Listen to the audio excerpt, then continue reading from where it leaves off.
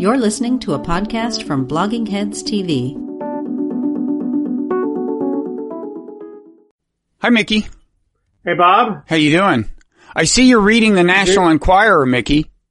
I am.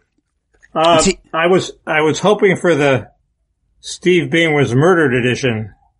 No, you're way ahead. You're way ahead of even the National Enquirer on that one. What does it say on the cover there? No, this is last week's issue. This is all they had on the newsstand. It says Epstein's chilling prison confessions, which are not that chilling. What are they? What did he say? Oh, he said he knew a bunch of famous regrets people. I've got a few, something like that. And people, it doesn't make any sense. He said, this is the alleged quadruple murderer who was sharing his cell and said, that Epstein said people were out to kill him, so would he help him commit suicide?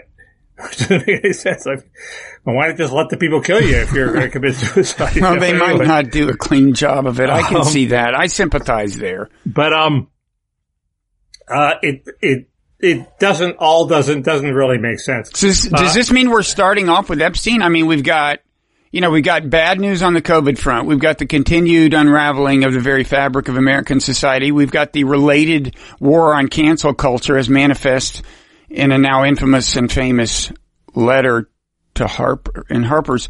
Right. And we're gonna lead with tabloidy stuff. Is that what you're telling us? Well, I want to talk about the tabloid stuff at one point, but I thought we could get out of the way quickly. Okay. No, I've got a little more to say on Epstein. I think we should save it until we've really built up some momentum. It's not an Epstein story. It's a Bing story. And all I have to say is there's this guy who committed suicide and the press hasn't followed up on, except for Kim Masters. And, the Inquirer story was interesting because it did not take, this guy jumped out of the 27th floor of his apartment near Beverly Hills. Yeah. And, Bing. And, my speculation was they found Ghislaine Maxwell by looking at which seemed to me completely crazy, but go ahead. The Inquirer has sort of accepts that there's an Epstein Bing connection and says, but doesn't say that what you'd expect, which is that Bing was killed by the same people that killed Epstein because they were worried he'd spill the secrets. No, they go on a completely different tangent. They said that Bing had already spilled his guts to the FBI and he was killed by another gang that was upset that Epstein was killed. So somehow in reaction they bilked Bing and Bing was depressed. It's sort of it doesn't quite make sense. The truth content is deeply suspect. One of the part of the evidence for this conspiracy was that there were Middle Eastern men in well-cut suits smoking and talking outside his apartment building. Well, if you've ever walked by his apartment building, which I do all the time because I work in Century City, there are always Middle Eastern men smoking and talking. This is Beverly Hills. That's what happens in Beverly Hills. So, once again, you're ahead of the rest of the media on this story, Mickey. Only you have that angle. Anyway, but, I had some, I think it may be I have a theory. I have a theory about who killed Epstein, but we'll save it for the end. Go ahead. It may be it may be a Jan Masaryk situation. Are you familiar with Jan Masaryk? East German Czech. Something? Czech? Yeah. I believe his father was the founder of Czechoslovakia, Thomas Masaryk. There's a statue of him, near DuPont Circle. He was the son, and after the war, he went back to Czechoslovakia as a liberal Democrat and discovered that the communists were taking over. And he was defenestrated from a second-story window. And what was curious is... Remind our younger viewers what defenestrated means. Thrown out the window.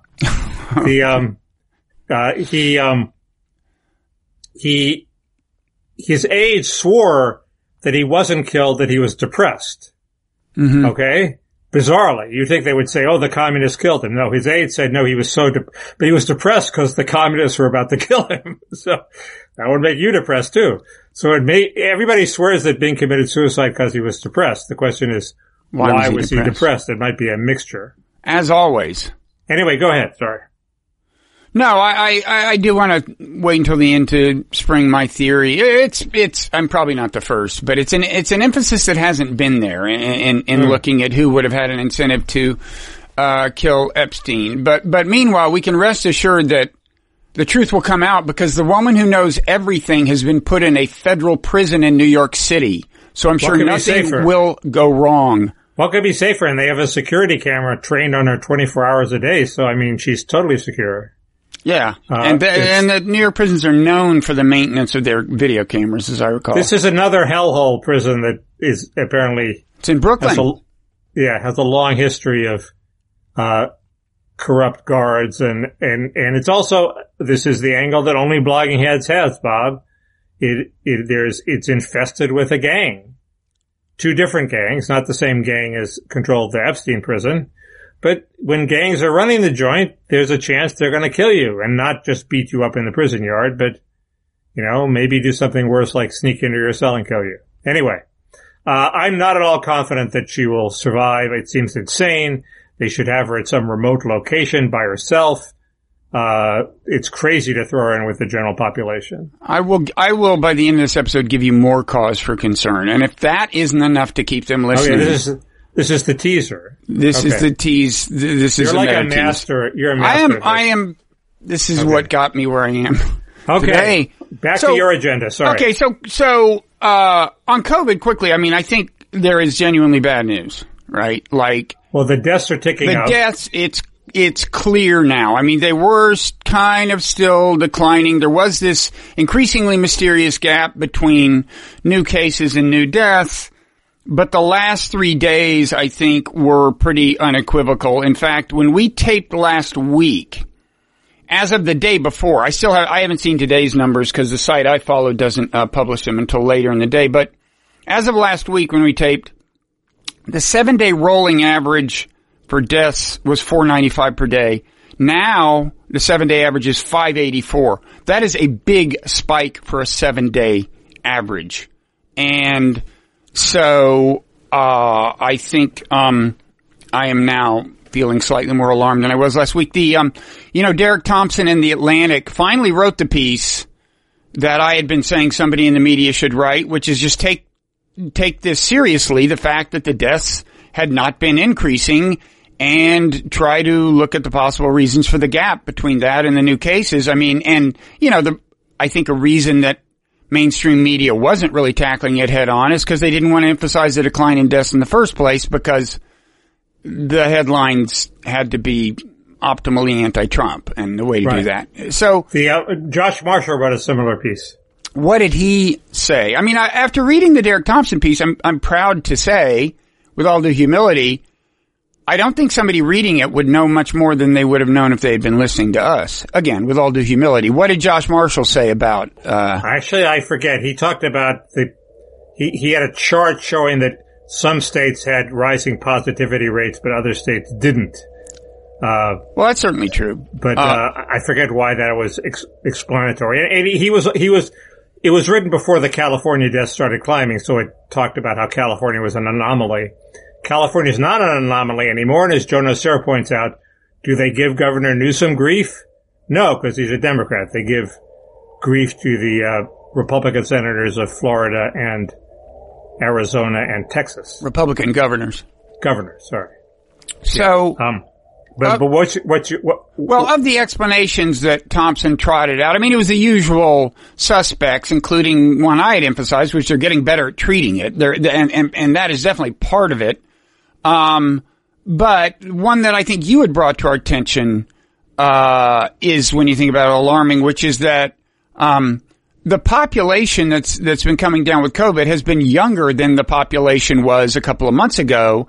And if that's the case, that explains why not a lot of them are dying, but it also suggests that as the disease migrates through the population and they infect older people, we'll start to have trouble, and that could be part of what's happening now. It could also be a milder strain. We don't know. A milder, more infectious strain. Now, there is that. I listened to a podcast, The Daily, and this time I'm not going to heap disdain on The Daily. We've done that already. It can be illuminating. They had one of their main and most veteran health reporters, McNeil, is it Donald McNeil Jr. or something? I don't know. And he was saying, and now he is a total alarmist in general, I will say. You should discount for that. But he was actually saying something not alarming, which is that there's some reason to think the virus has been evolving.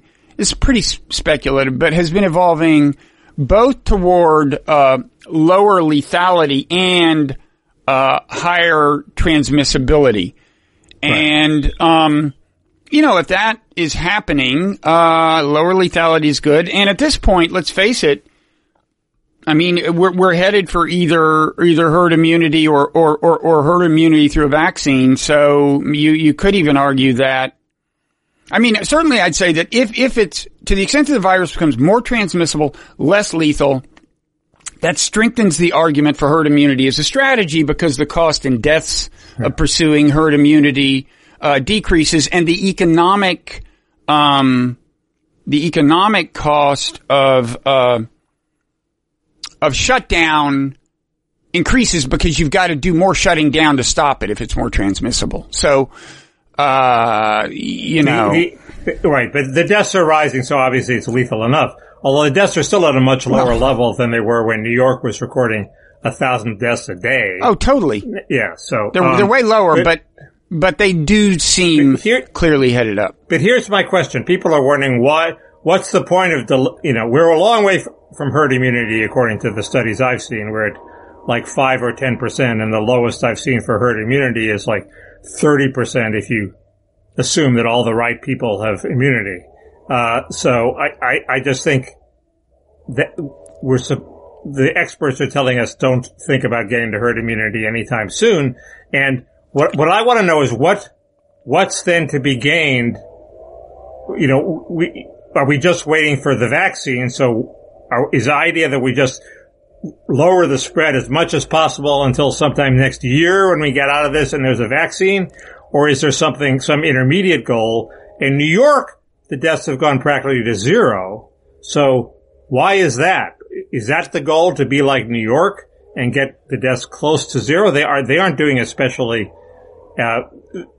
serious social distancing anymore, are they? So what are they doing? Well, this is a mystery to me. Why is New York down? I think the mask culture probably did take hold in New York in a way that it's only starting to take hold in some parts of the country. But I also think there is this thought that New York City is, well, it's definitely closer to herd immunity than anywhere else. They think that maybe 25% have antibodies, but there's also this idea that there may be another chunk of the population that has a different kind of immunity coming from these things called like T memory cells or something. It's a different, and those wouldn't show up in antibody tests. And some people are speculating that the actual immunity in New York City could be more than 40% of the population, which would significantly slow the spread of the virus. Because they have T cells left over from the SARS-1 that happened to work slightly against the SARS-2? My understanding, I could be wrong, my understanding had been that it's just a different kind of legacy of having gotten the disease this time around, perhaps without realizing, been infected perhaps without realizing it, but I could be wrong. But it's basically, I guess it's kind of like, you don't have the troops roaming the country where troops are the antibodies, but you do have, you remember what happened in the last invasion, you know what the enemy's like, and that information is registered in these cells so that I guess antibodies can be dispatched more. I don't know. I should stop talking. I have no idea, but. So anyway, New York holds out some hope that there's some goal short of just waiting for a vaccine or herd immunity. Or maybe because they've achieved herd immunity, I guess. Well, there are things that are prophylactic but not vaccines. There's that. There's better success at treating people. Now there is, this story was splashed on the front page of the Wall Street Journal, so maybe it's significant. This German biotech firm says it's optimistic about having a vaccine ready for approval in December. And that would be good news. And you'll be happy to hear, Mickey, that this company was founded in 2008 by two Turkish immigrants. So I guess it's a good thing that Donald Trump wasn't running Germany in 2008, since immigrants from Muslim countries might not have been welcome. Sorry, that was a cheap shot, but it's true. And they are like partnering with Pfizer, which I guess would market the American version of the vaccine. This, of course, is colliding with Black Lives Matter. There's some guidelines that show, because the disease disproportionately affects people of color, that people of color should have first shot at the vaccine. Although why you'd want first shot at the vaccine, I don't quite know. You might end up like Jonathan Edwards. But good memory there. But my attitude to the vaccine is you go first. But yeah, but they're doing the old-fashioned kinds of trials where they give it to thousands of people. So there will be a lot of laboratory rats. I mean, I think there should be more argument for this thing we discussed. I forget the name, but it's where rather than give it to thousands of people and just wait and see how many are infected, you give it to a much smaller number of people and infect and just expose them to the damn virus. I think there's a strong utilitarian case for that, but I'm not hearing much about it. You would get to market faster with a vaccine, and I think no more people would die in the process, almost certainly. And almost nobody would die in the process, because you start out by giving it to young people who are almost certainly not going to die anyway. I digress. One thing that's happening here is, the old rule is 3 is a trend. Yeah. But on the internet, it's modified. If you don't go off at 2, you're going to be too late. So I only have 2 examples of this, not 3. But, basically what happened is I live on the west side of LA. Very few people here. I don't know anybody who has it. It doesn't seem especially a pressing problem. It's heavily concentrated in the Latino and black areas further toward the east. But people on the west side have started to let their nannies and maids come back, and the nannies and maids are coming back and are starting to bring the virus with them. Is there evidence that they're bringing it with them? I have 2. Two examples, anecdotes, but I need 3. And you're saying that by the modern rules of journalism, you're allowed to write a piece on the basis of 2 anecdotes? By my rules, no, you're allowed to talk about it on the internet. It used to be that if you had 2 examples, you couldn't write the piece at all. If you had 3, that was overwhelming proof. Right. And I claim on the web, if you don't go off at 2, you're too late. Okay. So anyway, it's sort of comeuppance for the rich West Side white people who can't stand to live without their maids and nannies. That this is proving a karma-like return of the virus, overcoming class distinctions. It's just something it also amazes me that people on the West Side can't live without their maids and nannies. I mean, if you looked around this place, you would see that I need a maid, but I can see the nannies part. I mean, I don't have young kids anymore, but as I recall, if you were suddenly, and I mean, we never sent ours to summer camp anyway, so summer wouldn't have been any different for us. Well, we probably sent them to organized activities of a kind that aren't happening right now. But anyway, I've heard a lot about people being driven crazy by there's actually a big push among kind of progressive elites who are being driven, who can't get any work done. I mean, Chris Hayes, Michelle Goldberg. I heard Ross Douthat second Michelle's notion on her motion on the podcast they do together. Because they've all got young kids and they're going nuts, can't get any work done, and they want schools to open, and they're upset that nobody's talking about how to intelligently open schools. Well, that's run into 2 snags as far as I can see. 1, the teachers are scared, and 2, half the parents are not like Ross and Michelle and are scared to send their kids to school. Right. So it's turning into a huge Donnybrook. I'm sure they would like to have it both ways. I'm sure they'd like the schools to be safe, but I just got to think it's very hard to come anywhere near guaranteeing that there won't be transmission in the schools. When you look at the science, there's not a lot of evidence that the kids are a special danger. There's not much reason to think they are at risk, and there's not much. I've heard lately that there's not even a lot of evidence that they do a lot in the way of transmission. Right. That seemed clear a few weeks ago. So, easy for us to say. I mean, when you've got kids, As I recall, you're kind of highly attuned to even low risk bad outcomes. And the weird thing about this disease is those don't stop at death, and we don't know exactly what they are. I'm kind of amazed at the general lack of reliable information about this, given how far we are into it. There's so many things people can't tell you with much confidence.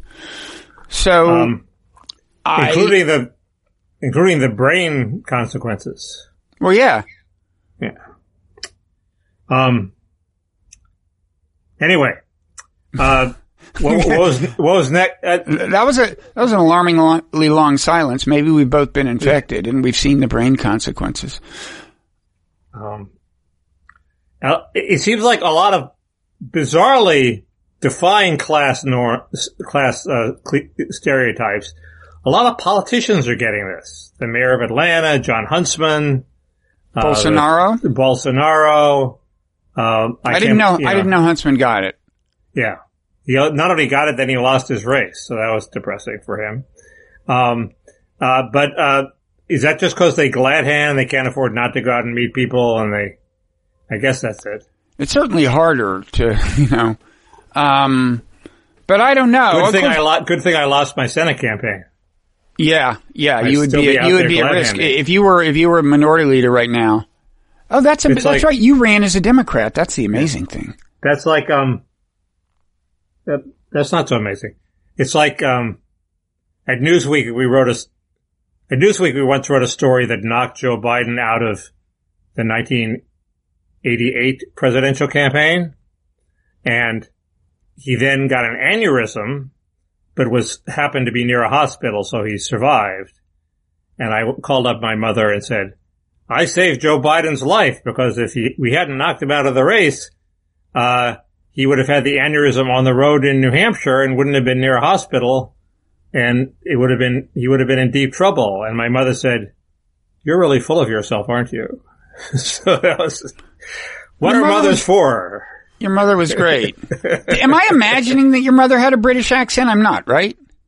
No, she had a slight British accent, which was bizarre since she was an American born in Germany. But she had a very regal air. I would have done anything she said. She went to Bedale's boarding school for a few years, and that took, and she saw herself as an English woman. This explains the high degree of white privilege you have, which is higher than mine, I might add. But I don't want to go there right now. We haven't turned to that part of the conversation. But wait, quickly on Biden. Do you know anything about this woman, Karen Bass, that George Will is advancing as the African-American member of Congress whom Biden should select as vice president? She's from your neck of the woods. She's from Southern California. You know in my media cocoon, she's a horrible, her politics are horrible. She's not a horrible person, but which means I would like her. No, I mean, she's a Democratic, mainstream machine politician. Imagine that in a vice presidential candidate. That sounds good so far. Does she have any downsides? I mean, I don't know. The answer is I don't know. I'm sorry. Karen Bass, remember the name. That means she'll be president soon. So you have to watch. You have to make the selection very, very, very carefully. I'm still hoping that Trump somehow gets knocked out of the race quickly before he has the chance to lead his party to a humiliating defeat. The defects are still there. Maybe he's bottomed out in the polls, but he has Jared Kushner running his campaign, who's mediocre at best, has this insane idea that he's going to somehow woo minority voters, to Trump, as opposed to emphasizing, the good things about Trump that might attract people in the middle. And Trump can't hire anybody else, even if he wanted to, who is better than Jared, because Jared isn't going anywhere. He's unfireable, and Jared will have a war against whoever's there. So why would anybody take that job just to fight with Jared? So Trump he's sort of hardwired for doom at this point. I have a theory that Steve Bannon is worming his way back into influence within the campaign. Well, it sure seems that way, although did he get points for saying that, Biden came out with this, Buy America sort of tint on his platform. Oh, Bannon was going nuts about that today. He was so pissed off that Biden, because there's been this Trump executive order drafted by your friend Peter Navarro floating around that they haven't issued, right? It's in draft form, and they haven't gotten around to issuing it. And according to Bannon, Biden stole all the ideas from it for this Buy America announcement. That could be, but, as somebody pointed out, they've issued 4 or 5 Buy America executive orders. I mean, so this would just be another one. And Biden could have stolen from them too, and the executive orders did not have a big impact before. Part of the problem with Trump is that instead of achieving anything, he issues vacuous executive orders. There was a vacuous executive order about Hispanic prosperity. It was like a parody of a hack interest group campaign. Hey, let's have this event where we talk about this meaningless executive order advancing the prosperity of the Hispanic community. It was totally stupid. And the Buy America thing would probably be more of the same. I mean, he needs legislation, and he's been completely incapable of passing any legislation. From what I gather, it's stuff like manufacture, protective equipment. A lot of it's COVID related, like manufacture protective equipment domestically and then stockpile it so we won't be dependent on China. Do some pharmaceutical stuff. Study supply chains to see if they're vulnerable. It sounds like not a ton of it's really concrete stuff. I'm glad that Biden has this nationalist tilt to his trade policy. I wish he had it on his immigration policy. The immigration plan, he came out with his unity plan with Bernie Sanders, right? And it seems to call for an amnesty of 11 million, and I guess the hope on my side is, well, maybe Biden's not quite as bad as we thought, because I didn't see a massive influx of new legal immigrants, but and I guess the hope is also that maybe he can be bullied into taking some in order to get elected, taking some more conservative position on immigration, and also that once Congress, suppose he wins and gets a majority in the Senate, once the Senate has to actually vote on it, where it actually will take effect, it will prove to be less popular. But it seems to me that all those are completely weak reads. His plan will move to the left. The Senate passed it before. They'll pass it again. They passed it before with a filibuster-proof majority. They'll pass it again this time with at least a majority if you get rid of the filibuster, and we're doomed. It seems if Biden wins and the Democrats win the Senate, my side is doomed. Because you think amnesty is death for your whole cause, because once you send the signal that you will grant amnesty, even though nominally you say, but this is it, next round of illegal immigrants doesn't get it, that you think nobody believed that, so they continue to come across the border, right? That's your whole... Well, basically, because we said that once before. In 1986, we said, okay, here's an amnesty for 3 million. This is it. Instead, we got 11 million new illegals. And so if we say, okay, 11 million, this is it. No more after you. Who's going to believe that? You'd be an idiot to believe that.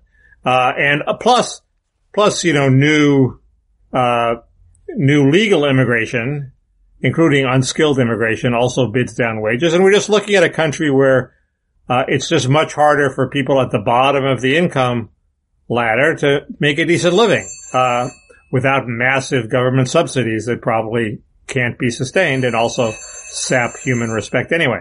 So that's the fear. And the one encouraging thing is there's starting to be some voices on the left who are skeptical of the Democratic immigration plan. They're still on the fringes, but at least it's not just a few people. So, but in general, I think Trump is heading for disaster, and I wish he would decide to somehow quit while he's ahead. Let's put it that way. So you know what my evidence is that Bannon is worming his way back into the campaign? First of all... You listen to the War Room podcast. That's a pretty persistent caller you've got there. I know. It may be the city calling to say that peaceful protesters are on the march. That's usually what it is. Could be. Jesus. Okay. This is like ring number 11. You should answer it and give them some kind of award for... They stop. So, first of all, they're used to, this guy Jason Miller, who used to work for Trump, right? Correct. He works for Trump again now. Yeah, and he was on Bannon's podcast, and he was part of the messaging machine. He was part of the, Trump should do this, Trump should do that. They were all on the same page. And now Miller's actually working for them. Now, obviously, there would be risk associated with actually bringing Bannon back visibly, right? Because for one thing, Trump's got this whole thing about people think he's my puppet master. For another thing, I guess Jared would go berserk. But, the other thing is Bannon is no longer physically present at this podcast. He's always phoning in from somewhere, and he really needs to get better broadband, but that's another matter. But for some reason, he's not on location. And it just seems like Trump's, the Mount Rushmore speech, for example, it was pretty Bannon-esque. And I just think they're, and yeah, go ahead. The Mount Rushmore speech was another thing Trump is up against. He gives a speech. It was Bannon-esque, but it was not racially tinged. He cited only Union victories. He invoked Martin Luther King. He venerated Lincoln. I didn't talk at all about Confederate symbols. The press completely ignored this and said Trump wages racist campaign. Okay, that it shows you they're determined that he not get a single good news day. I think that was unbelievable. That was an extra step in the berserking. Did all of them say racist? They emphasized the divisiveness of it, and there was that part of it where Trump said the left is coming, the cultural revolution is coming. There's, whatever, there's chaos in the streets. Well, he criticized Black Lives Matter. Well, that sounds a little racially tinged, right? Well, it's racially tinged, but the Washington Post emphasized the preservation of Confederate statues, which he did not emphasize or even mention. Yeah, the Post thing was remarkable. Let's put it that way. Yeah, I've been keeping some examples of dubious coverage by newspapers, but maybe I'll save those for later if I can find them. But the basic, the left, Antifa is coming, the socialists are coming. That's Bannon's, central, that's his rallying cry right now. And that really was the heart of the Rushmore speech, because the part that was ignored was of course ignored. It was dog bites man. The anodyne stuff you say in a 4th of July speech, no good journalist is going to lead with that. That's what presidents always say on the 4th of July. You could have written a story saying Trump shifts from racial focus to more neutral terms, and you could even say he's trying to avoid his dog whistle to the racist right. Well, you could even say that. They didn't bother to say that. They just lied about what maybe he said. They could say, maybe they should have said Trump shifts from racial division, except for the part about Black Lives Matter, and moves toward ideological division, warning of impending apocalypse at the hands of the anarchist left, which would have been, I think, fair. Sure, that would have been totally fair. But it's not. That's not enough to win a presidency. Well, we'll see. Did you see the Trojan horse ad? No. It came out today. They took some movie where there was the Trojan horse. This is a Trump ad, and the idea is Biden is the Trojan horse, and inside of him are these dangerous socialists. Inside the horse, poised to spring out and destroy your society, are people like AOC and Bernie Sanders. And the funny thing is, I don't think this is intentional for comic effect. It's just so badly done. It's like computer graphics exist now such that you could do this smooth, cool job of that. Like it really kind of looks like you didn't just cut and paste Biden's face onto the horse. It's quite something. But I don't think it's necessarily true that a slick political ad is more effective than a crude ad. Sometimes the crude ads are just as effective. They get the point across, and people aren't giving awards for art direction. Look, if all this is about is turn out your base, if that's the strategy, this may not be terrible. Oh, but wait, one thing, the Lincoln Project. Did you see the one where, Lincoln Project are these never Trump Republicans, veterans of past Republican presidential. And they buy like $50 worth of ads and they get $100 million worth of free publicity. Yeah, it's on brilliant. the internet. But I'm not that impressed with most of them. But did you see the one that seems designed exclusively to actually drive Trump over the edge? They're all designed to drive Trump over the edge. No. This is totally different. This is like they're talking about you. There's this whisper voice. They're talking about you. It's like they're just. It's a frontal assault on his sanity. They get way too much press, but he may be close to the edge. Who knows? There's a difference between saying Biden is not going to be in charge and saying the people who are going to run the show are way left. I mean, I think the people who run the show are going to be Tony Blinken, who's not way left. But right. You read Biden's platform and you don't get the impression he's gone way to the left. You get the impression he's a dreary restoration of the status quo, which was inadequate 4 years ago. That's the problem. The problem is it reads like a but America, most voters, Democratic Party platform.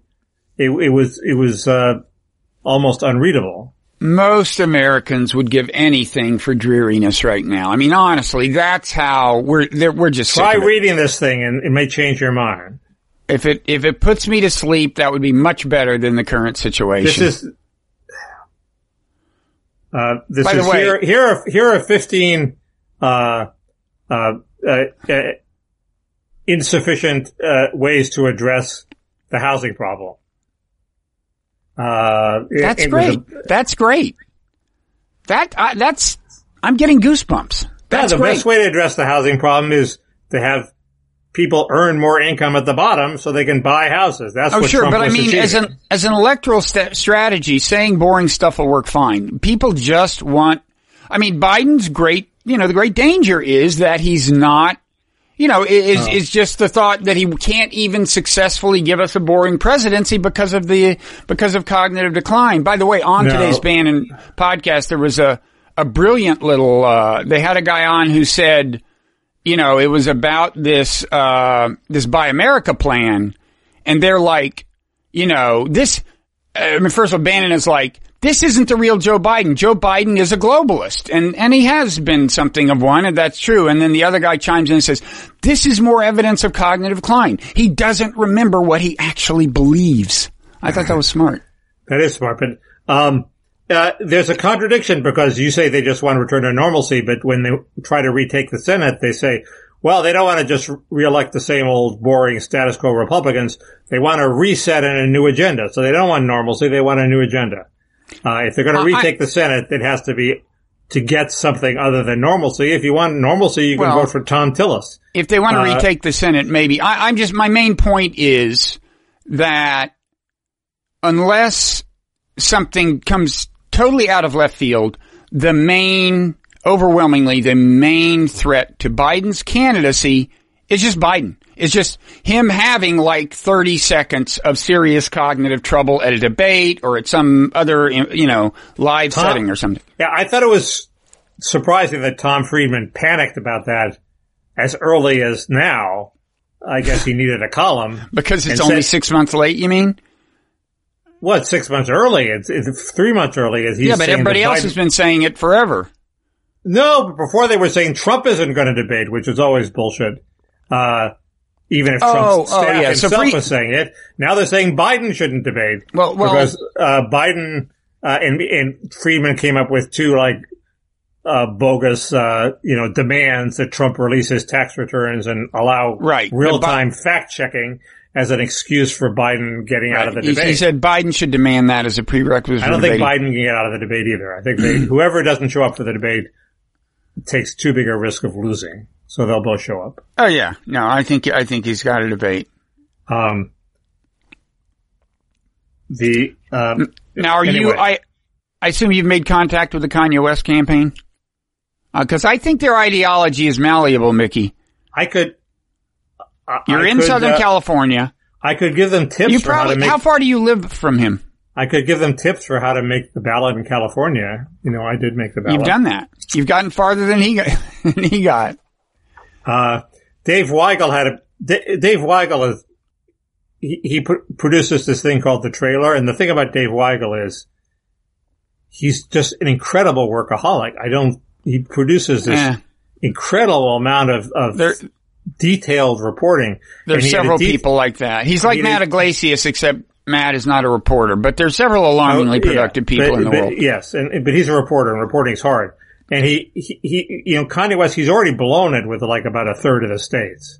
He barely has enough to win an electoral majority. If he won every state he could qualify for the ballot in. But that's, even that's going to be gone in a month and a week. So he has to get on it pretty quickly. I somehow don't think he's going to do it. But, one theory is this is just a way to promote his upcoming album, right? Yeah. But, the serious, there's always been a strain, not among Kanye West, but among, serious gangsta rapper types. I don't think that's Kanye West. Maybe it is. Beats me. They had a minister of public information. His welfare plan was actually similar to mine. It was like, get rid of cash welfare. It's usurping the role of the male. Give men jobs. Whose plan is this? This was like the director of policy for the Crips or something. I see. It was a actual gang, had pretensions for having a political stance, and the political stance, they were so far left and so macho that they were right. So there's always been an advocacy for, jobs, not dole. So maybe you could push Kanye in that direction. I know very little about Kanye. But I bet you don't live far from him, right? Where does he live? Just drop by. He lives over the hill, actually. Cold call him. He lives over the hill. I could stop by. Mm-hmm. Knock on his door.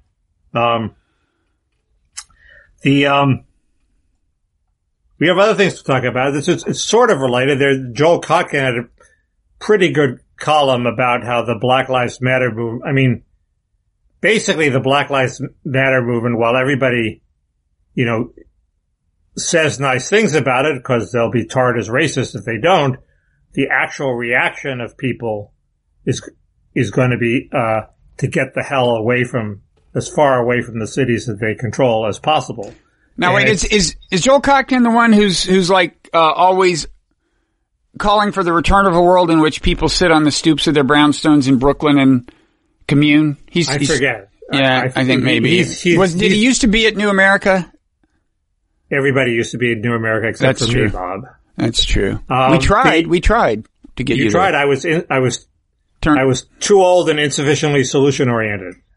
Yeah, well. Too bad. At least I forgot that. Yeah. Anyway, in the 60s, in the 80s when welfare was being reformed, there was all this effort onto, well, the problem is we gave people welfare and they stayed in the central cities and didn't get to the suburbs where the jobs were, because the jobs had moved to the suburbs because firms wanted a clean field where they could build a new factory. Mm-hmm. And Charles Murray made the point, which may have been valid, and said, no, they didn't move to the suburbs to go for a clean field. They moved to the suburbs to get away from the people on welfare and have a new hiring pool. So it wasn't necessarily going to help the people on welfare to be able to move to the suburbs to get the jobs, because the jobs were fleeing them. And I think whether or not he was right about that, we're up for a replay where the jobs, as a result of Black Lives Matter, they move out of the central city. They were moving back. They get the hell out now. We have a resurgence of the suburbs. Wait, because they're afraid of ongoing violent protests or what? Because there's no police. Because there's no law and order. Because they're hostile people. And there's no government. This is a big part of the Bannon. Part of the jobs came back to the central city because the Giulianis of the world had made the cities safe again, and crime was down throughout America. If crime starts ticking back up, people are going to flee again. That's the horror of. I don't think it's just the Giulianis of the world. I think things like smartphones had a huge impact on crime. You just can't run up and grab somebody's purse if you're going to be on video. I think there's a lot of things, but anyway, well, we're about to have a test of that in several cities in America, where their smartphones are a substitute for actual policemen. Well, you need the policeman to show up eventually. So anyway, yeah, this is a big Bannon theme, as you know. The city, America is falling apart. So you think the police are actually going on de facto strikes in a number of cities, basically? De facto work slowdowns? And letting enough people get killed so that everybody gets the point that we need police? I don't know if it's conspiratorial like that. It could be. Well, what else would it be? I mean, it could just be a reaction. Screw you. I'm just going to phone it in, and not a sense that screw you, and then the spikes are going to rise and they're going to increase our budget, and then I'll go back to work. It's just screw you. It's hard to believe it wouldn't have a tactical dimension. I mean, yeah.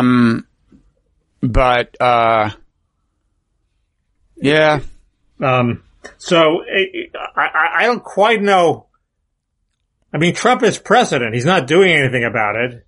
Why is that enough to reelect him? I mean, Biden might be more effective at bringing Democratic mayors back into line. Well, maybe, but Trump's point will be it's these Democratic mayors. Do you want more Democratic people in government? And he can say with some accuracy, the president has very limited abilities here unless you want to declare exactly the kind of state of emergency that I was pilloried for suggesting I might declare. Right, so why should I base my presidential vote on that? I just think there's no substitute for seeming to be in charge of the pandemic and having a platform for your second term that's appealing. Yeah. And the main things to do there are have some healthcare solution. He has no healthcare solution. Trump has no healthcare solution now. Moves to the left on that, which was part of your appeal to begin with, and moves to the left on the environment. And, screw the donors. And, it's better. That makes a whole lot more sense than moving to the left on prison reform at a time of increased violence. Hey, we let more felons out of prison. Even if they were nonviolent felons, it's just a discordant message. But how many people care a lot about the environment and have any chance in hell of voting for Trump? I mean, seems to me those voters are not gettable. Well, the race is going to be decided in the middle, non-college women and suburban moms. That's what everybody tells us. And the suburban moms might need something to salve their conscience to voting for Trump. And if Trump seems a little green, and if Trump also seems to offer some solution for healthcare, and seems to be open to ideas from the left, which always was part of his appeal before he decided to become the Paul Ryan president, that might encourage suburban moms to give him a second look. It's the best he can hope for.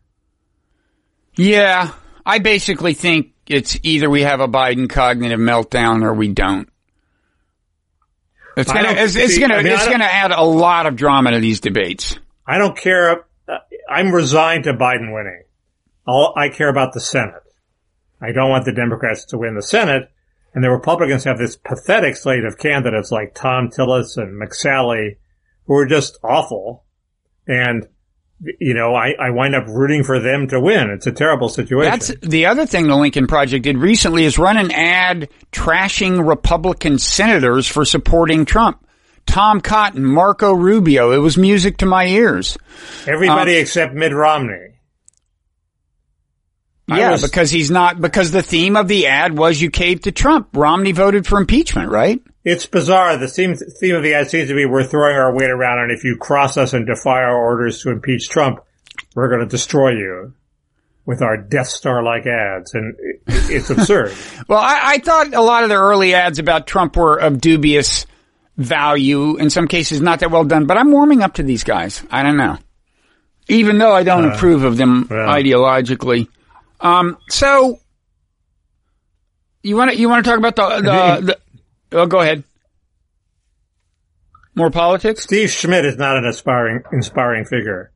George Conway, I give some points he was a McCain guy, Steve Schmidt? He did a mediocre job on the McCain campaign. Yeah. And it's become like a hack. And then he went to work for, didn't he go to work for the Starbucks guy? I mean, he's just a mercenary for hire at this point.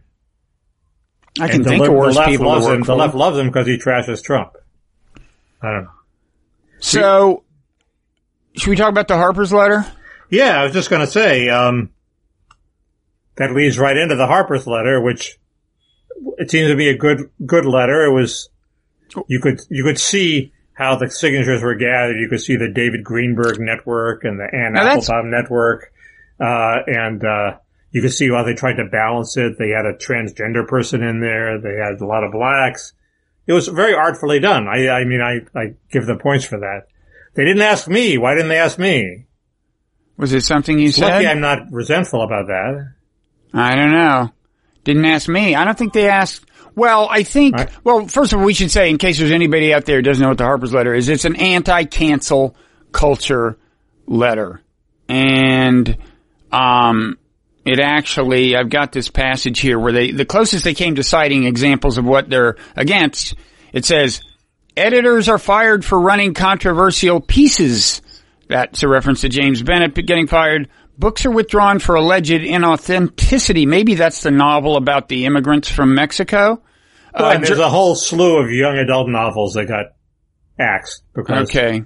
Yeah. Journalists are barred from writing on certain topics. Could be a few things. Professors are investigated for quoting works of literature in class, presumably including quoting the N-word if you're reading Mark Twain or something. A researcher is fired for circulating a peer-reviewed academic study. That's the guy who quoted the Omar Wasson study, just retweeted the damn thing and lost his job at a data analytics firm. I didn't realize they had so many examples. That's a bunch of examples. Last one is, and the heads of organizations are ousted for what are sometimes just clumsy mistakes. So yeah, it was these people standing up for, as they put it, free speech. By the way, this also follows nicely on the end of our last conversation, because after we pressed stop record, you said, with deep remorse in your voice, oh, damn it, I forgot I wanted to trash Yasha Monk. M-O-U-N-K, however he pronounces it. Well, and he was one of the main guys, right? In this, I don't think he was one of the main four guys, but he signed it and his whole network of people. And he was very much pushing it afterwards and criticizing. He has his own separate magazine. Well, he seriously is worried about the threat of autocracy. Wait, he's got a whole magazine? Who is this guy? Where did he come from and why? I was totally unaware of him 3 years ago. I don't know. He got a hold of Slate and he started writing, this is my point, he started writing articles about how Trump was going to bring autocracy to America and people were going to be fired for resisting Trump, okay? And now he's saying, wait, the problem is cancel culture on the left, without any mention that he was wrong before when he said there was going to be authoritarianism on from Trump. And he just sort of glided over that epic error. Well, he would have an answer if you confronted him. I mean, people he'd probably say Trump was incompetent. He was just an incompetent authoritarian. How many people do you know who go around saying, before I express this opinion, I'd like you to know about some times I've been wrong in the past? Well, before you get on a big soapbox denouncing, saying, we have to resist Trump, and in order to do that, we have to fight cancel culture, you should at least establish, that you scared us last time and you were wrong. It's like, you're like the boy who cried wolf. So anyway, we call on him. Mickey, let's you and I sign a letter calling on him to do that. I've already tweeted, it's like Jeffrey Goldberg skating on the aflatoxin weapons of mass destruction. He was wrong about that. He's never paid the price. Yeah, but that was flat out. This guy was wrong about Trump. But that was different. Autocracy has not taken over America, and he hasn't paid any price about it. But that was different. Jeffrey Goldberg did seriously deficient reporting that was hugely consequential. Not just the thing you mentioned, but his piece in the New Yorker about how Saddam Hussein was in cahoots with Al-Qaeda on the basis of no credible evidence whatsoever. What? He was coordinating with some obscure group that had some vague ties with Al-Qaeda. I don't think that was true. It just wasn't enough to go to war over. No. This was what he reported was never established. What he reported was told to him. It's like these Kurds who wanted America to invade Iraq bring Jeffrey Goldberg to a room and say, there's some people we'd like you to talk to. And they say, we're prisoners and we know this. And Goldberg falls for it. Yeah, it's weird. He's running the Atlantic now as punishment. He didn't sign the letter.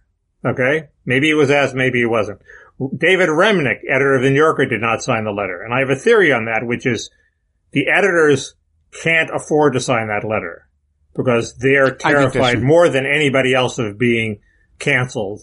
An ordinary writer like Malcolm Gladwell or Yasha Monk could sign the letter because, you know, they don't have to please everybody. But David Remnick has to please everybody, including the woke millennials on his staff. He can't afford to sign that letter. Well, this brings us to the Ezra Klein, Matt Iglesias subplot, right? Because Ezra he's no longer actual editor-in-chief of Vox, but as co-founder, along with Matt actually, and the main founder, and now editor-at-large, I don't know what kind of formal power he has, but obviously he still thinks of himself as, naturally, as the shepherd of the flock, or a shepherd, co-shepherd, something.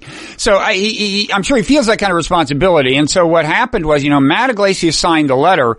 And I thought one interesting thing about it was a few people of roughly Matt's ideological ilk were there who hadn't, I mean, remember, this whole thing this used to be more of an exclusively intellectual dark web thing. These people of this particular ideology, in some respects right-wing and others not, pushing this whole anti-social justice warrior, what they call free speech agenda. I would say a broader array of people have become concerned about this issue, including people on the left like Glenn Greenwald. And one interesting thing was, like, Matt was there, you know, Michelle Goldberg, a few other bona fide kind of progressives. Noam Chomsky was one socialist on the letter, although you could have predicted that based on his past pronouncements. Anyway, so Matt, this got a fair amount of attention, but because Matt signed it, a staffer at Vox, a woman who is trans, I guess has transitioned, her name was Emily something? And writes, she apparently wrote a letter to the editor of Vox, who is now an African-American woman who complained that people were assuming, well, I'm getting ahead of the story. Yeah. But anyway, so this woman, Emily, complains about Matt having signed the letter. She posts publicly a redacted version, apparently, missing some paragraphs maybe, of the letter she sent to her editor. And, it basically had the key for, she insisted she likes Matt. She's not trying to get him fired. On the other hand, it had that vital phrase, made me feel unsafe in the workplace, or something to that effect, which is famously a cause for firing people or suing them. Right. And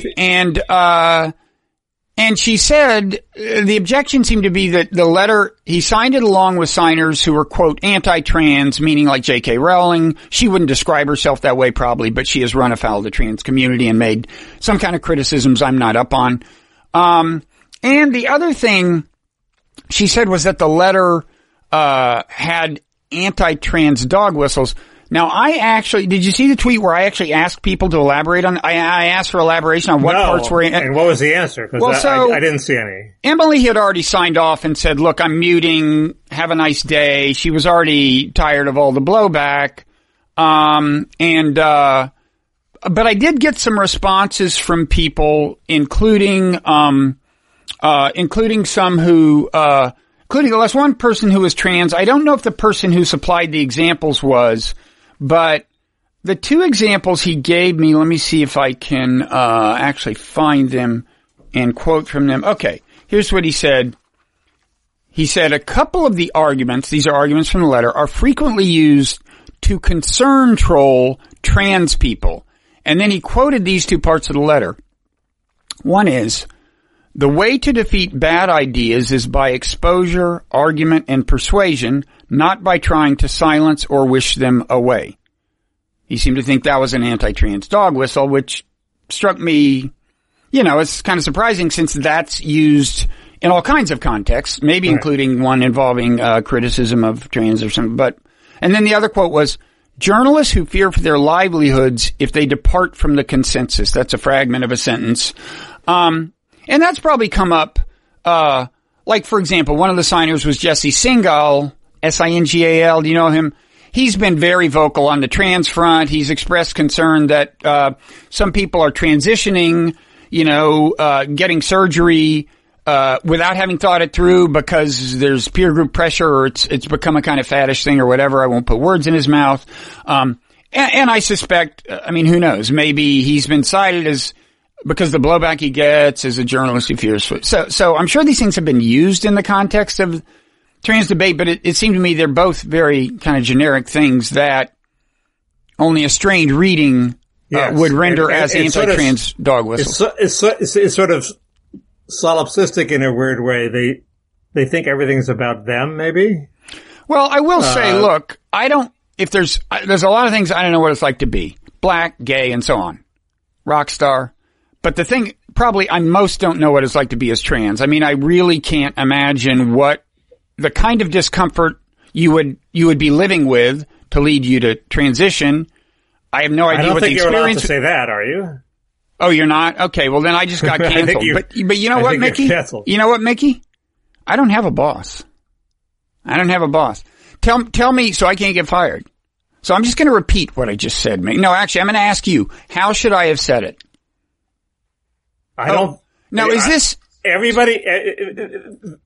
People are so wary of this subject, they're avoiding it. So gender dysphoria is a code word for, is that an anti-trans dog whistle? That's a term you hear, right? That's only said by people who are. I ain't saying anything. Come on. Mickey, I've always supported you when you've said. I was operated on by a doctor who was in transition and. Yeah, but she did a very good job, and my mother liked him and talked about how uncomfortable he must have been to have had to make this transition. And I think that is a sentiment you cannot express anymore. I think I'm my guess. What do I know? Oh, we'll ask people. So I'm staying away from it. But doesn't the person formerly known as Bruce Jenner, can you put it that way? No, I don't think you could say that. You've dead named him. Oh, fuck, man. I am just out of it. This is people are just going to say, okay, great. And they're going to like back away and just not want anything to do with you. So if you anything you say could get you in trouble. Wait, you mean if you mention the name? Beats me, Bob. Well, quit scaring me. Nobody wants to deal with these people. Quit scaring me on the basis of limited actual knowledge. The interesting thing is, Ezra and Matt have won, I think, because Ezra, like many whippersnappers, always wants to take things private. They don't like, that's what journalists was about. Can I finish the point and finish the entire politically correct thing? All I was going to say was, and this is logically prior to what you were going to say, which we'll get back to, although we should say you have had issues with both Matt and Ezra in the past, which I may plunge into in retaliation for your just trying to cancel me. It may not, but I didn't try to cancel you. No, it was nice. It was a friendly thing. You warned me. Make your point. You warned me that the electric fence was either an inch away or already making contact with me, and I appreciate that. I wish you'd said it a minute earlier, but whatever. What I was going to say was, and I have a question about her letter. That part was okay, right? Her letter.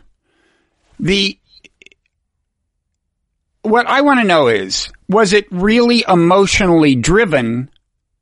And what I was getting around to saying was, for all I know I have no idea what it would be like. In other words, look, one of the main things she objected to was just seeing the name J.K. Rowling and a couple of related names on the thing. That, by her account, really kind of set her off. And I'm saying that because she's a woman, she's more emotionally driven? No. Because that gets me back. Don't get me into trouble with whole new constituencies, Mickey. You've been canceled so many times in this dialogue. You're trying to quintuple the number of people who want to cancel me. You're already dead, Bob. You might as well say what you think. I'm saying it. Would you shut up? What I think is, what I don't know is, was it, as some people suggested, a calculated, opportunistic move? Like, this is my chance to cut Matt off at the knees, get a lot of publicity, become famous. People were openly suggesting that on Twitter. Or was it authentically motivated, and this is what I was getting at, in a way that I can't understand. I literally can't imagine, like, seeing J.K. Rowling's name and going, this is too much. But that's just because I've never been there. Now, in a just world, Mickey, you seem to be growing weary of me. You're shaking your head. You're looking down. Go ahead. Finish up. That was a passive-aggressive form of encouragement. Yes, it was. Okay, fine. Oh, fine. You go. I'm sure it was sincere. Yeah. And there are people, if I sign a petition and discovered that Richard Spencer's name was on it, I would be pretty pissed off too. So it's not like you can never be pissed off because somebody else signed it, but so I'm sure it was sincere. The interesting thing is, Ezra, with his tendency to always want to take things private, actually succeeded because, Matt is now protecting this woman and saying, don't you dare attack my colleague, Emily, I think her name is. And, so that means he's won. If he's taking pity on her and protecting on her, that means he is in an invulnerable position now. And she is relying on him to... You didn't tell this. I think people need more background. I don't think the Ezra Matt subplot is so widely known. Apparently Matt promised Ezra he wouldn't respond in kind and, attack his colleagues who attacked him, and he started tweeting only positive tweets, and then Ezra sort of pontificated about free speech, and Matt said, "Can I respond?" And first, so anyway, it's the strategy of not responding in kind and sweeping it under the rug has been successful. The controversy is tamped down. They're now in a solidarity-like position of standing against outside critics, and it's all gone away. So it was effective. That's my point. Okay, and just so people need the background, here's the Ezra. What happened was, she's said she's done this letter. People are talking about it. Oh, is Matt going to reply? Matt doesn't reply. Ezra tweets, a lot of debates that sell themselves as being about free speech are actually about power. And there's a lot of power in being able to claim and hold the mantle of free speech defender. So that seems like kind of a swipe at the people who signed the letter. Seems, if anything, you're coming out on her side and against Matt. Now, maybe Ezra thought of it as something that was sufficiently abstract that it was a way of weighing in without really taking sides. But Matt replied on Twitter,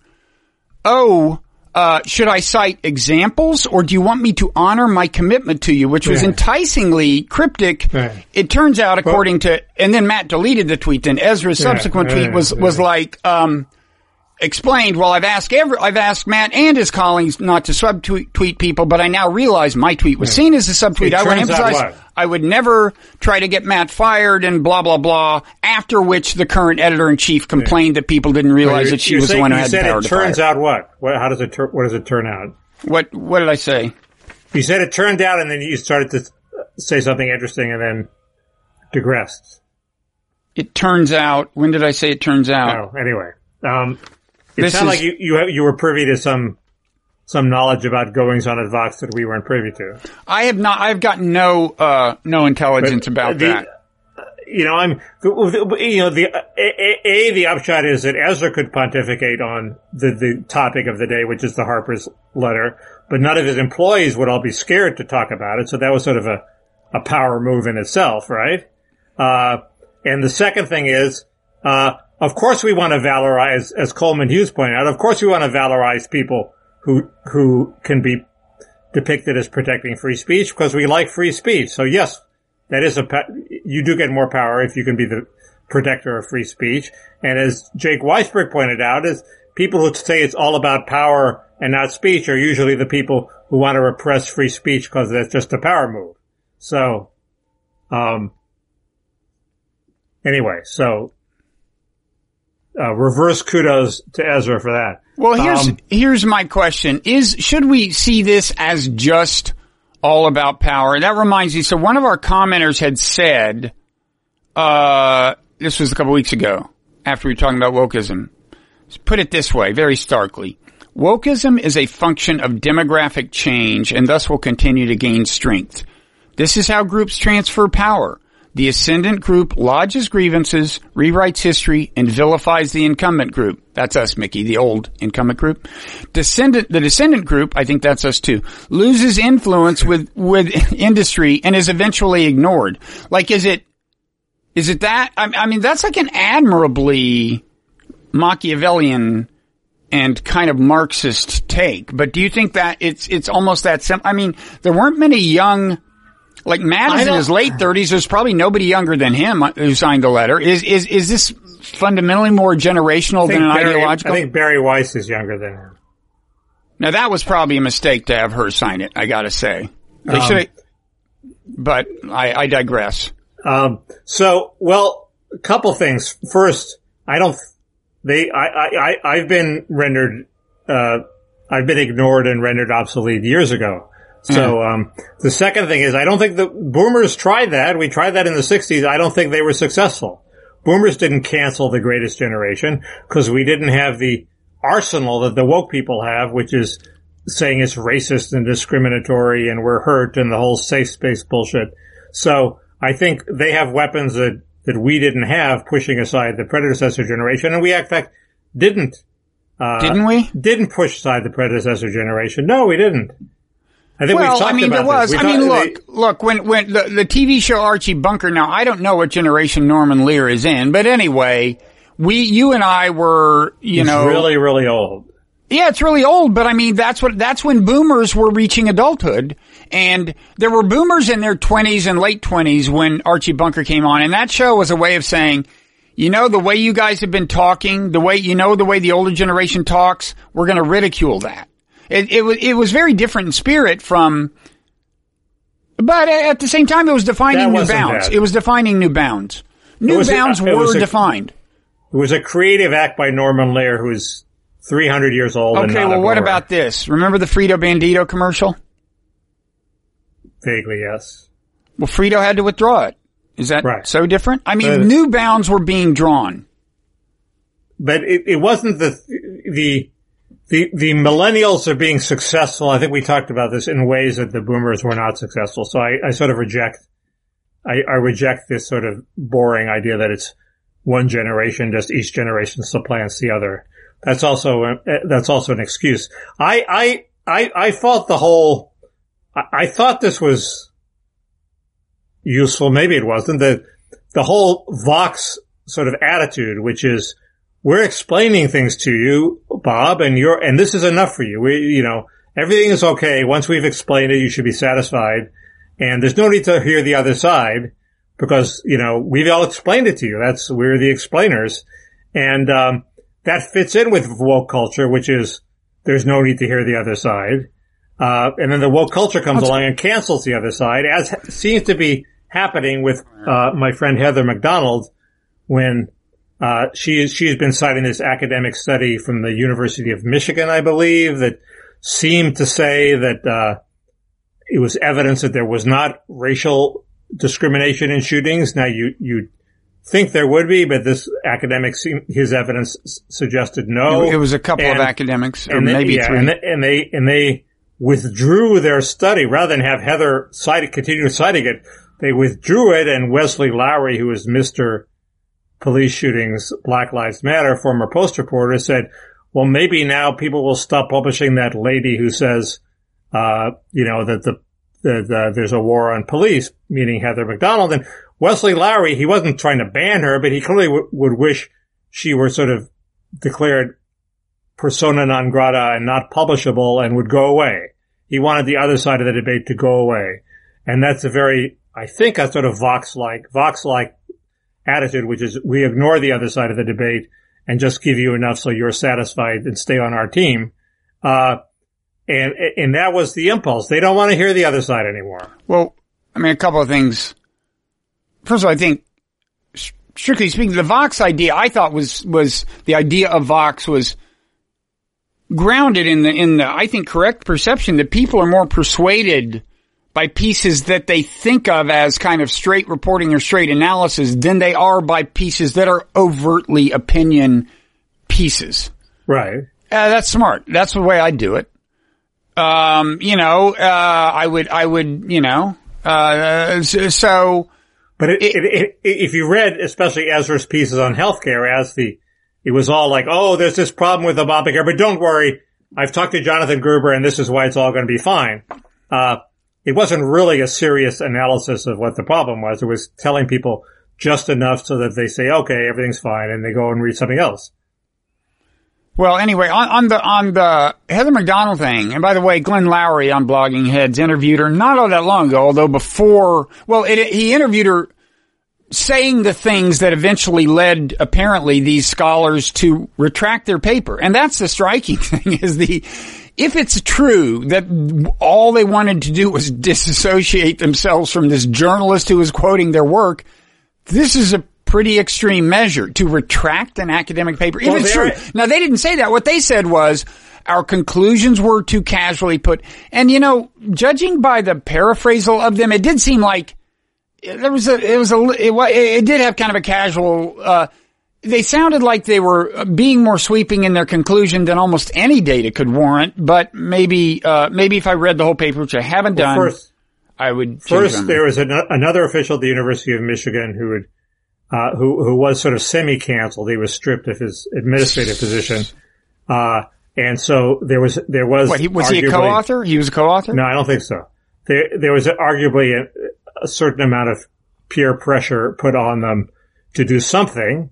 I don't think Heather cited them fairly carefully. She said it undermines the narrative. She did not say this proves that there's no discrimination. And in fact, it's sort of counterintuitive why you would think I would expect there to be massive discrimination in favor of whites in police shootings. And, there are sort of two kinds of evidence for that. One is you look at the percentage of, blacks killed and you compare them with the black percentage in the population, and it's way above that. But if you compare them with the percentage of blacks who are involved in violent crime, it's not way above that. So, even in their retraction, this author said, of course, it's an accepted academic fact that if you use these benchmarks, there's no racial discrimination. So that was in the retraction, okay? Unless they're going to retract the retraction, Heather can cite that, okay? Well, that's the kind of phrase that I thought was a little too casual. There's no racial discrimination. I mean, they said, looking at this set of data, there's no racial discrimination. They didn't assert evident in this. Yeah, data. I mean, I just think this thing about how they reached an extra conclusion is sort of bogus. I mean, they were obviously saying, based on our data, we find no evidence of racial discrimination, okay? Now, Lowry claims they did find some, and there certainly is there are some fuzzy areas like shooting of unarmed people. That tends to be wildly more blacks than whites. And also a lot of the whites who are shot are really suicides. They're committing suicide by cop. That seems to be a white thing, not a black thing, so maybe that gums up the statistics. So, but anyway, the one that was withdrew went about it a different way, which is they said, okay, how would the discrimination be? What's the mechanism? Well, it'd be because white officers shoot blacks more than black officers. So they compared the race of the officers and they found that made no difference. That obviously doesn't prove that there isn't a generalized, anti-black attitude among both white and black cops that discriminates against blacks. So yes, their study did not make the larger point. But in the course of their retraction, they say, well, there are these other studies that do sort of make the larger point. So I wish I'd like to talk to these guys, but I'm sure they're lying low now. Yeah, anyway, the disturbing thing is that Lowry sort of wished Heather would go away. And Heather's an honest journalist. She's making her points. You can argue with her. Wait, this is who? That Lowry, not Glenn Lowry. Wesley Lowry? No, Wesley Lowry would just as soon Heather went away. It's annoying to have to argue against her. Now, didn't he write? That's the canceling impulse. Now, didn't he kind of relatedly write a piece saying, journalists should abandon the paradigm of objectivity and just moral clarity or something should replace the. He probably did. That's fine as long as you don't abandon the objective of honesty. I disagree. I think for so-called straight news reporters, there's merit in actually trying to get all sides of an argument and report them and present it as such. Personally, well, that's fine too. I just don't. It doesn't bother me when people abandon objectivity, because then they're just like people running for the New Republic. But that doesn't mean you abandon. You keep going back to that, honesty. But I'm talking about newspapers, not the New Republic. New Republic is a journal of opinion. It's different. You always say this. I'm talking about the New York Times. Journalists of opinion in the pages of the Washington Post. Well, obviously they do, but that's supposed to be called the opinion pages. Who says? Well, again, my view is that there is merit in separating the two, even though I agree that the ideal of objectivity is not reachable. I just think there's virtue in trying to play by those rules. I also think you undermine your own credibility. I mean, don't you agree that the New York Times has undermined its credibility, led many people to no longer pay attention to what it says? Many of them happen to be on Trump's side, but whatever, by virtue of being so obviously biased in its purportedly objective coverage. Don't you agree with that? Yes, that's okay. Well, isn't that dumb from the New York Times' point? I mean, in one sense, it's not. They're maximizing clicks. They're surviving for now, but aren't they undermining their credibility in the long run? Yeah, but that's a different point. And the Post is doing the same thing. It's tactically stupid to publish only New Republic style writers. Not that you can't publish New Republic style writers. And also the other problem is they do the journalism of opinion so badly. If they, in fact, did it well, the New York Times might have a lot of credibility. If they had like a well-argued piece using actual facts and being honest and dealing with the big arguments on the other side every day, they might have huge influence. They wouldn't be objective, but they'd have huge influence. Very hard to do that on a daily deadline. In fact, I don't think anybody can do that. Maybe, bizarrely, Andrew Sullivan could do that. On a good day, he could go out and cover a demonstration and come back with a unobjective yet interesting factual account. But you can't do it day after day. It's just too exhausting. What? You can't do straight reporting day after day? No, you can't do journal of opinion reporting day after day. It's bad enough to do. It's hard enough to do what Maureen Dow did, which is write interesting, good prose, making funny, ironic points with a sort of tint of bias and irony and sophistication every day that also gives you the facts. Yeah. It's sort of, those people are very rare. Maureen was one of them. And they burn out quickly. You can't do it every day. Well, she totally should have stuck with what she was doing. She worked much better as a feature writer in the straight news section, but a feature writer than as a columnist. But it's unsustainable. IMHO. It's physically unsustainable. To go out every day and come up with a different take, it can't be done. It's beyond human Then they capacity. should write less often. So tell me, was the Harper's letter, did it advance the cause it set out to advance, or did it, because a couple of signatories disowned it, right? Like one trans woman did, even though there are at least one trans people who are still signatories. At least one trans person, I think, too. And somebody else dissociated herself from it. But, so what's your answer? Yes. Last week we were talking about when will somebody come up with a sister soldier or somebody to say stop to the woke people, and this letter said stop. I think it was effective. The more controversy about it, the better. Okay. The people withdrawing their names just prove the point. Did they? Well, they did. I mean, maybe logically you could say they did, but still they add to the appearance that the letter was kind of a debacle. I mean, people are saying, well, maybe they shouldn't have had these people sign it. They should have had, and so on, because they should, that don't you want to avoid having people who signed the letter, disown it? Any publicity is good publicity. No, not if it's a letter denouncing peer pressure that makes people change their mind, and two people on the letter itself succumb to peer pressure and change their mind, that sort of makes the point.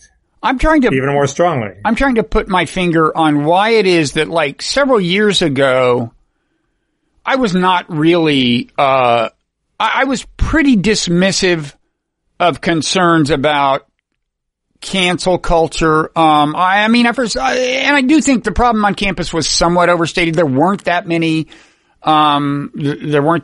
cases where, like the Charles Murray case, where you actually get assaulted. I only know of one assault, in fact, that I can think of, and so on. Because it ramped up with Trump. It exploded with Trump. Yeah, I mean, there was an article in the New York Times about some restaurateur who said, who has a Black Lives Matter sign in his window, but voted for Trump. And the New York Times correspondent said, as you would expect, people stopped patronizing his restaurant. Yeah. As you would expect, before Trump, we wouldn't expect not patronizing the restaurant just because the owner voted for somebody we didn't like. I mean, it's all been cathected 100% by Trump. The question is, once Trump is gone, will it go away? That's an interesting take, because the interesting thing is, will it go away once Trump is gone? I mean, people were complaining about it before Trump, so that's an interesting take, and maybe that's it. I mean, part of it also, I'm actually getting older, and part of it is, honestly, our whole exchange about what you can and can't say about trans people. It is genuinely difficult.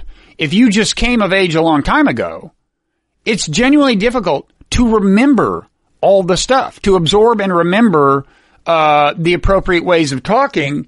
And when there are this many of them, right, and they're this subtle, and the idea that you can get into serious trouble for screwing up once. That's the idea, though.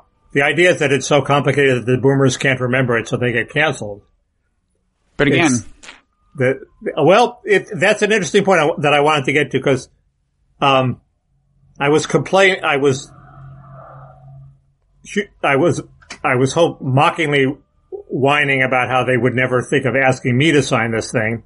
But, the serious point is, I'm now in a sort of position where I haven't published in the mainstream media for a while, and I'm too lazy to go through that. And I have my own alternative ways to get my writings out, with a newsletter and with this.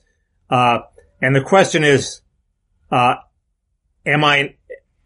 think that's a stupid way to go about it. In other words, I don't want to be one of these people who just has a newsletter, who's a crank, way over, on the fringes.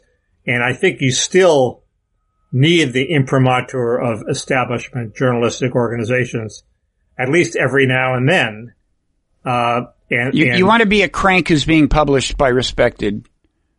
Well, I guess the question is it possible to be a crank and actually have influence on policy without being published by the Washington Post and New York Times? Or even getting your piece on Real Clear Politics. Does Frank Gaffney get published in the Washington Post? I mean, who are some flat out crazy cranks? Well, if Frank Gaffney has, that's a good, I wouldn't. He probably goes on Fox. More people have been canceled than you think, but that's right. I mean, it's a subtle thing. That's the thing. It's not always an actual firing. Is there really an alternative way of getting your ideas injected into the policy debate around the former gatekeepers? And I just actually don't know the answer to that question. I don't know, but this is such a perfect time for a commercial break. Your newsletter is called Chaos Files, and people should subscribe at Google Chaos Files and Substack. Mine is called Nonzero. They can go to nonzero.org. And they can support both the newsletter and this, and all the Blogging Heads podcasts, by going to Patreon, Googling Patreon and Nonzero Foundation. But I'm not really just kidding. I mean, I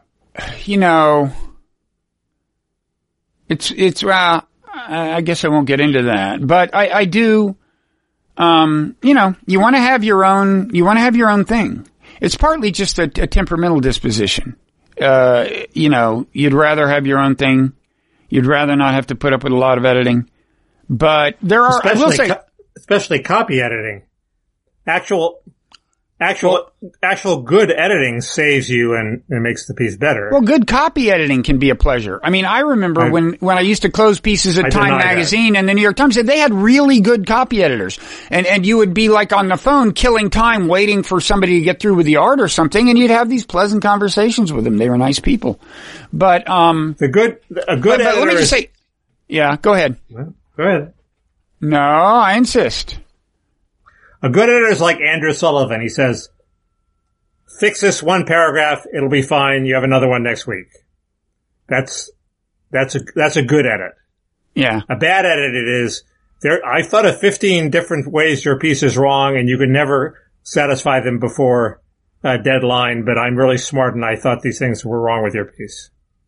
That's a disaster. The number of great editors does seem to be diminishing, but that could just be me, my increasingly warped view talking. But I do want to say, I do hear more and more people saying, largely in response to cancel culture, I want to build my own boat. I mean, I want to do a news. Tons of people are doing it. Some people are having great success. Matt Taibbi, who nominally could have been a signatory of this letter, he was supportive of it so far as I can tell. He's on the left.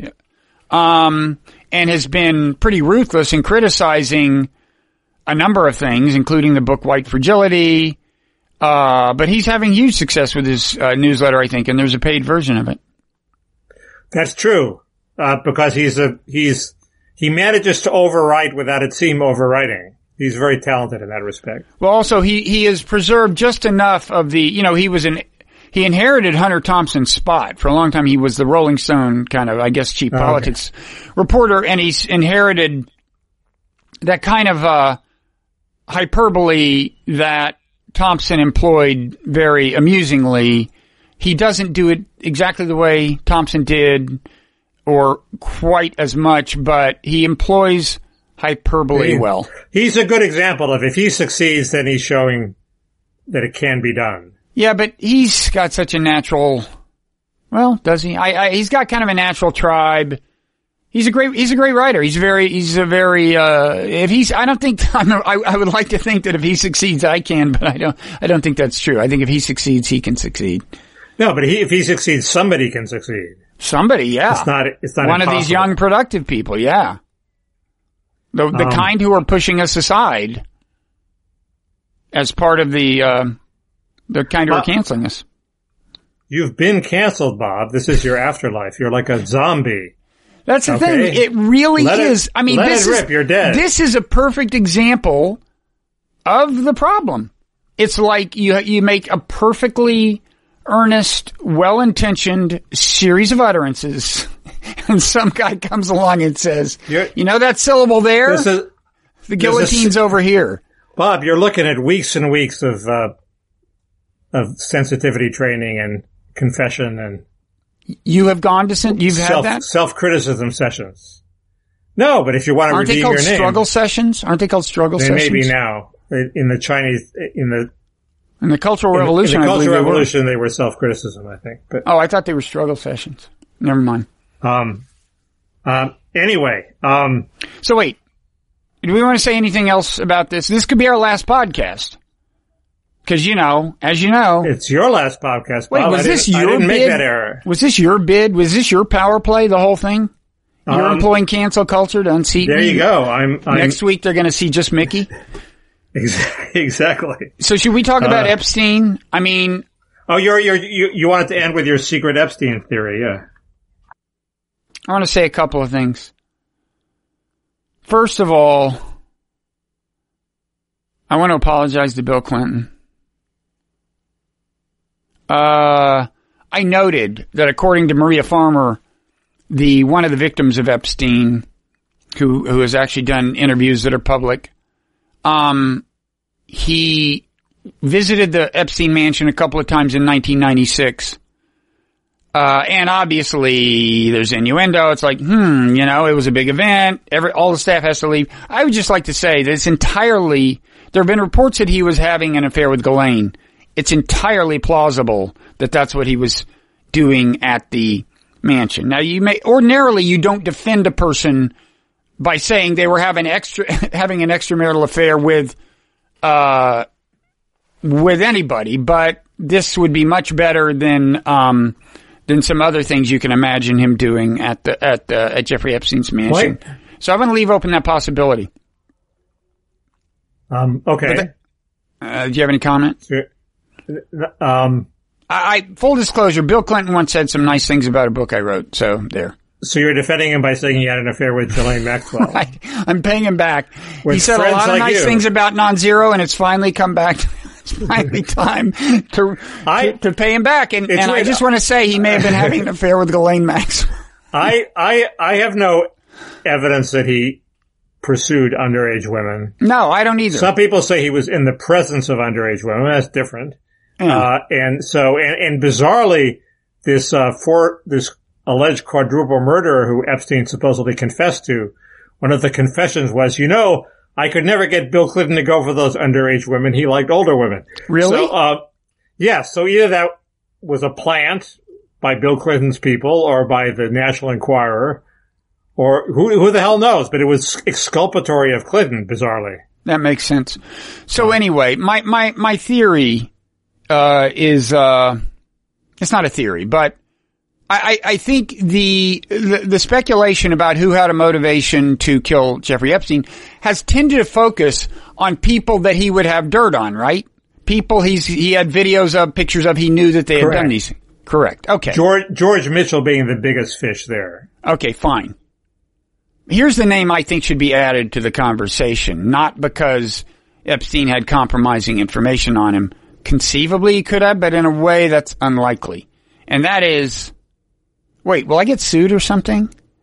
Last time you didn't stop me soon enough. You didn't stop me soon enough when I ventured into cancel territory. Are you going to stop me now? I don't know what you're going to say. It's your last chance to stop me. You're saying Les Wexner. Les Wexner. You think it's news that Les Wexner was involved in the Epstein scandal? No. But the point is, his concern, according to Maria Farmer, he was like the head of the snake. Epstein was mid-level management. So it's not, Les Wexner's concern wouldn't be that Epstein has pictures of him. It's that it would be disclosed that he was running the whole operation. That's a different kind of motivation to have Epstein killed. And let me add something. Right, but let me add one thing before you try to come up with countervailing evidence.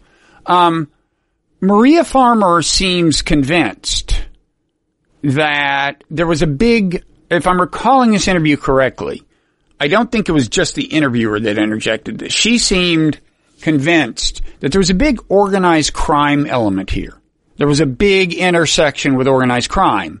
Well, if so, and she's right about Wexner being the head of the snake, he's deeply involved with organized crime. And when you think about it, if you ask like Prince Andrew or even Bill Clinton, how do you get somebody killed in prison? They don't have a whole lot of experience. But if you're like this with organized crime, you know exactly who to call. I just would throw that out there. I'm going to get sued. I haven't seen any evidence that Wexner knows what about organized crime. It is possible that Wexner, if we think it was a Mossad operation, it's possible that Wexner was running the operation. People are trying to figure out what was motivating Wexner. Why do you just give this guy the biggest townhouse in New York? It makes no sense at all. Which, again, if I'm recalling her interview accurately, was already equipped when he gave it. Somewhere I got the clear idea. It was already equipped with all that surveillance stuff to video everything that happens in every room. So I do. Again, whatever the reason he did it, and here I would again not necessarily buy into Maria Farmer's speculations because they were informed by things Ghislaine apparently said to her, which, as I said last week, some of which seem so conspiratorial that they almost could have been planted by Ghislaine to discredit her in the event that she starts talking.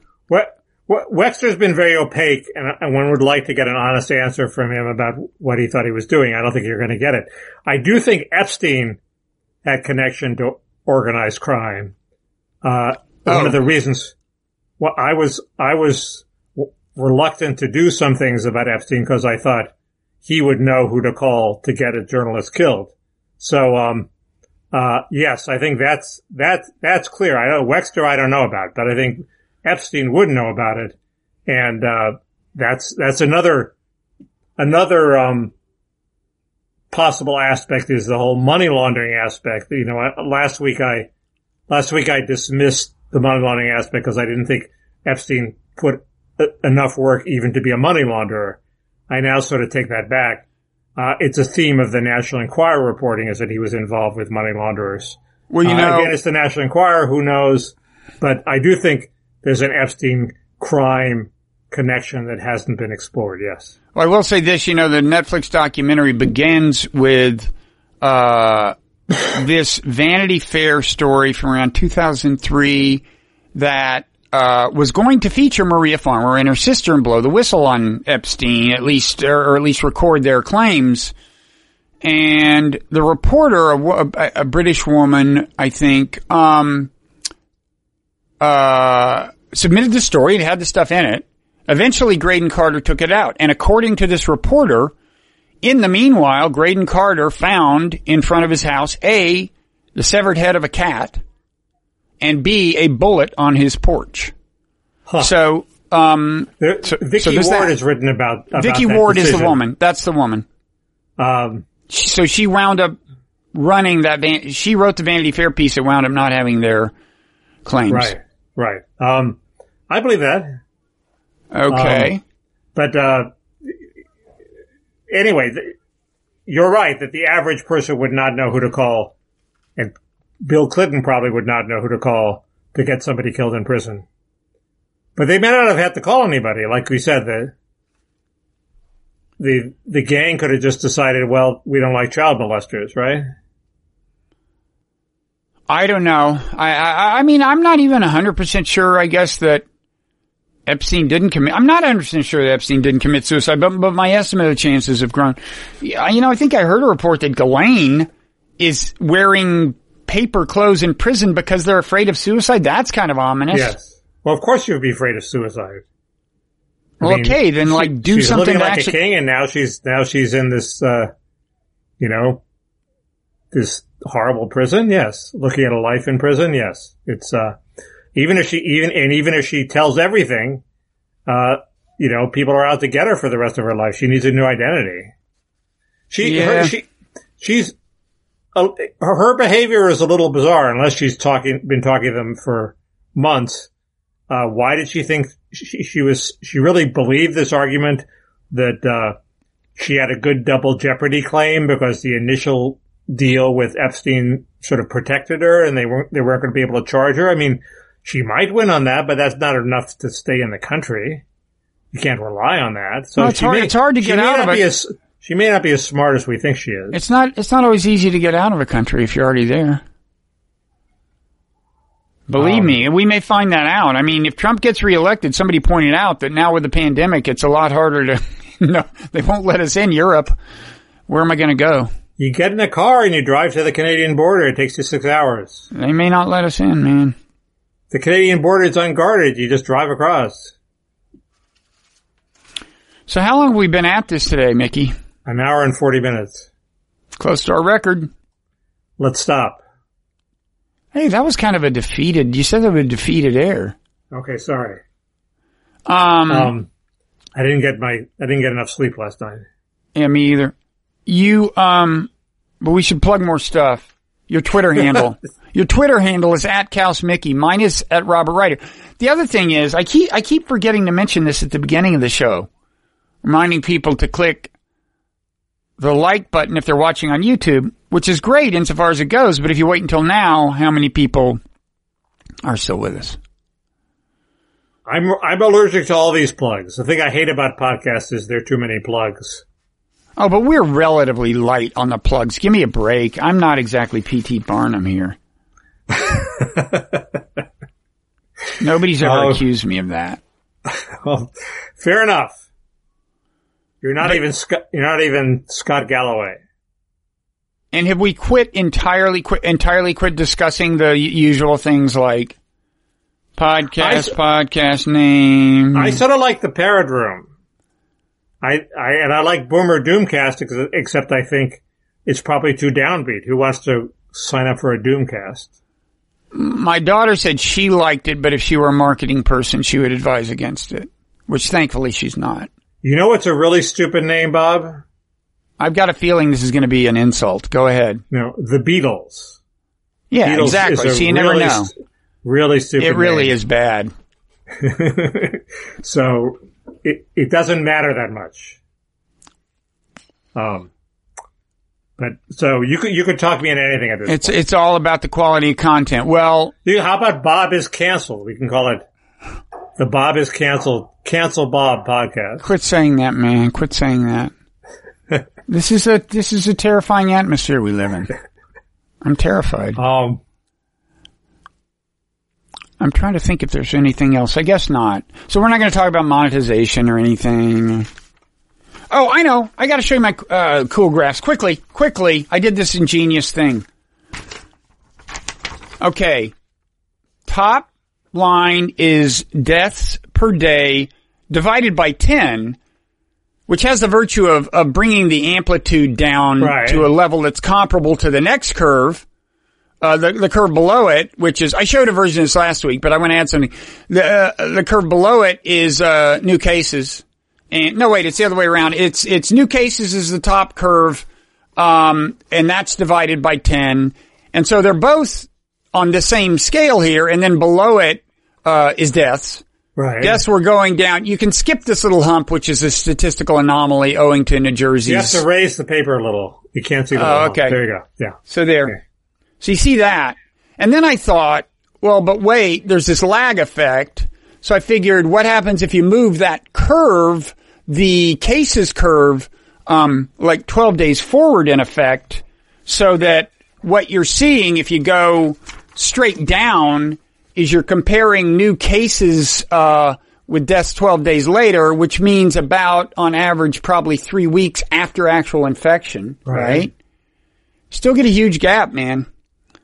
But the gap is closing, the deaths are starting to rise. So. That is the scary thing. And if what's happening is that it's moving from younger to older people, the cases, then I'm worried. So I may want to withdraw my earlier suggestion from last week that average, the 7-day rolling average won't get back up to 1,000. It maybe could.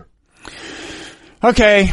It's been nice knowing you. I've enjoyed this. You don't joke about these things, Mickey. We're talking about a man's life and career, his livelihood. Okay. Sorry. Okay. I'll see you next week if I'm here. Okay. Okay. See you.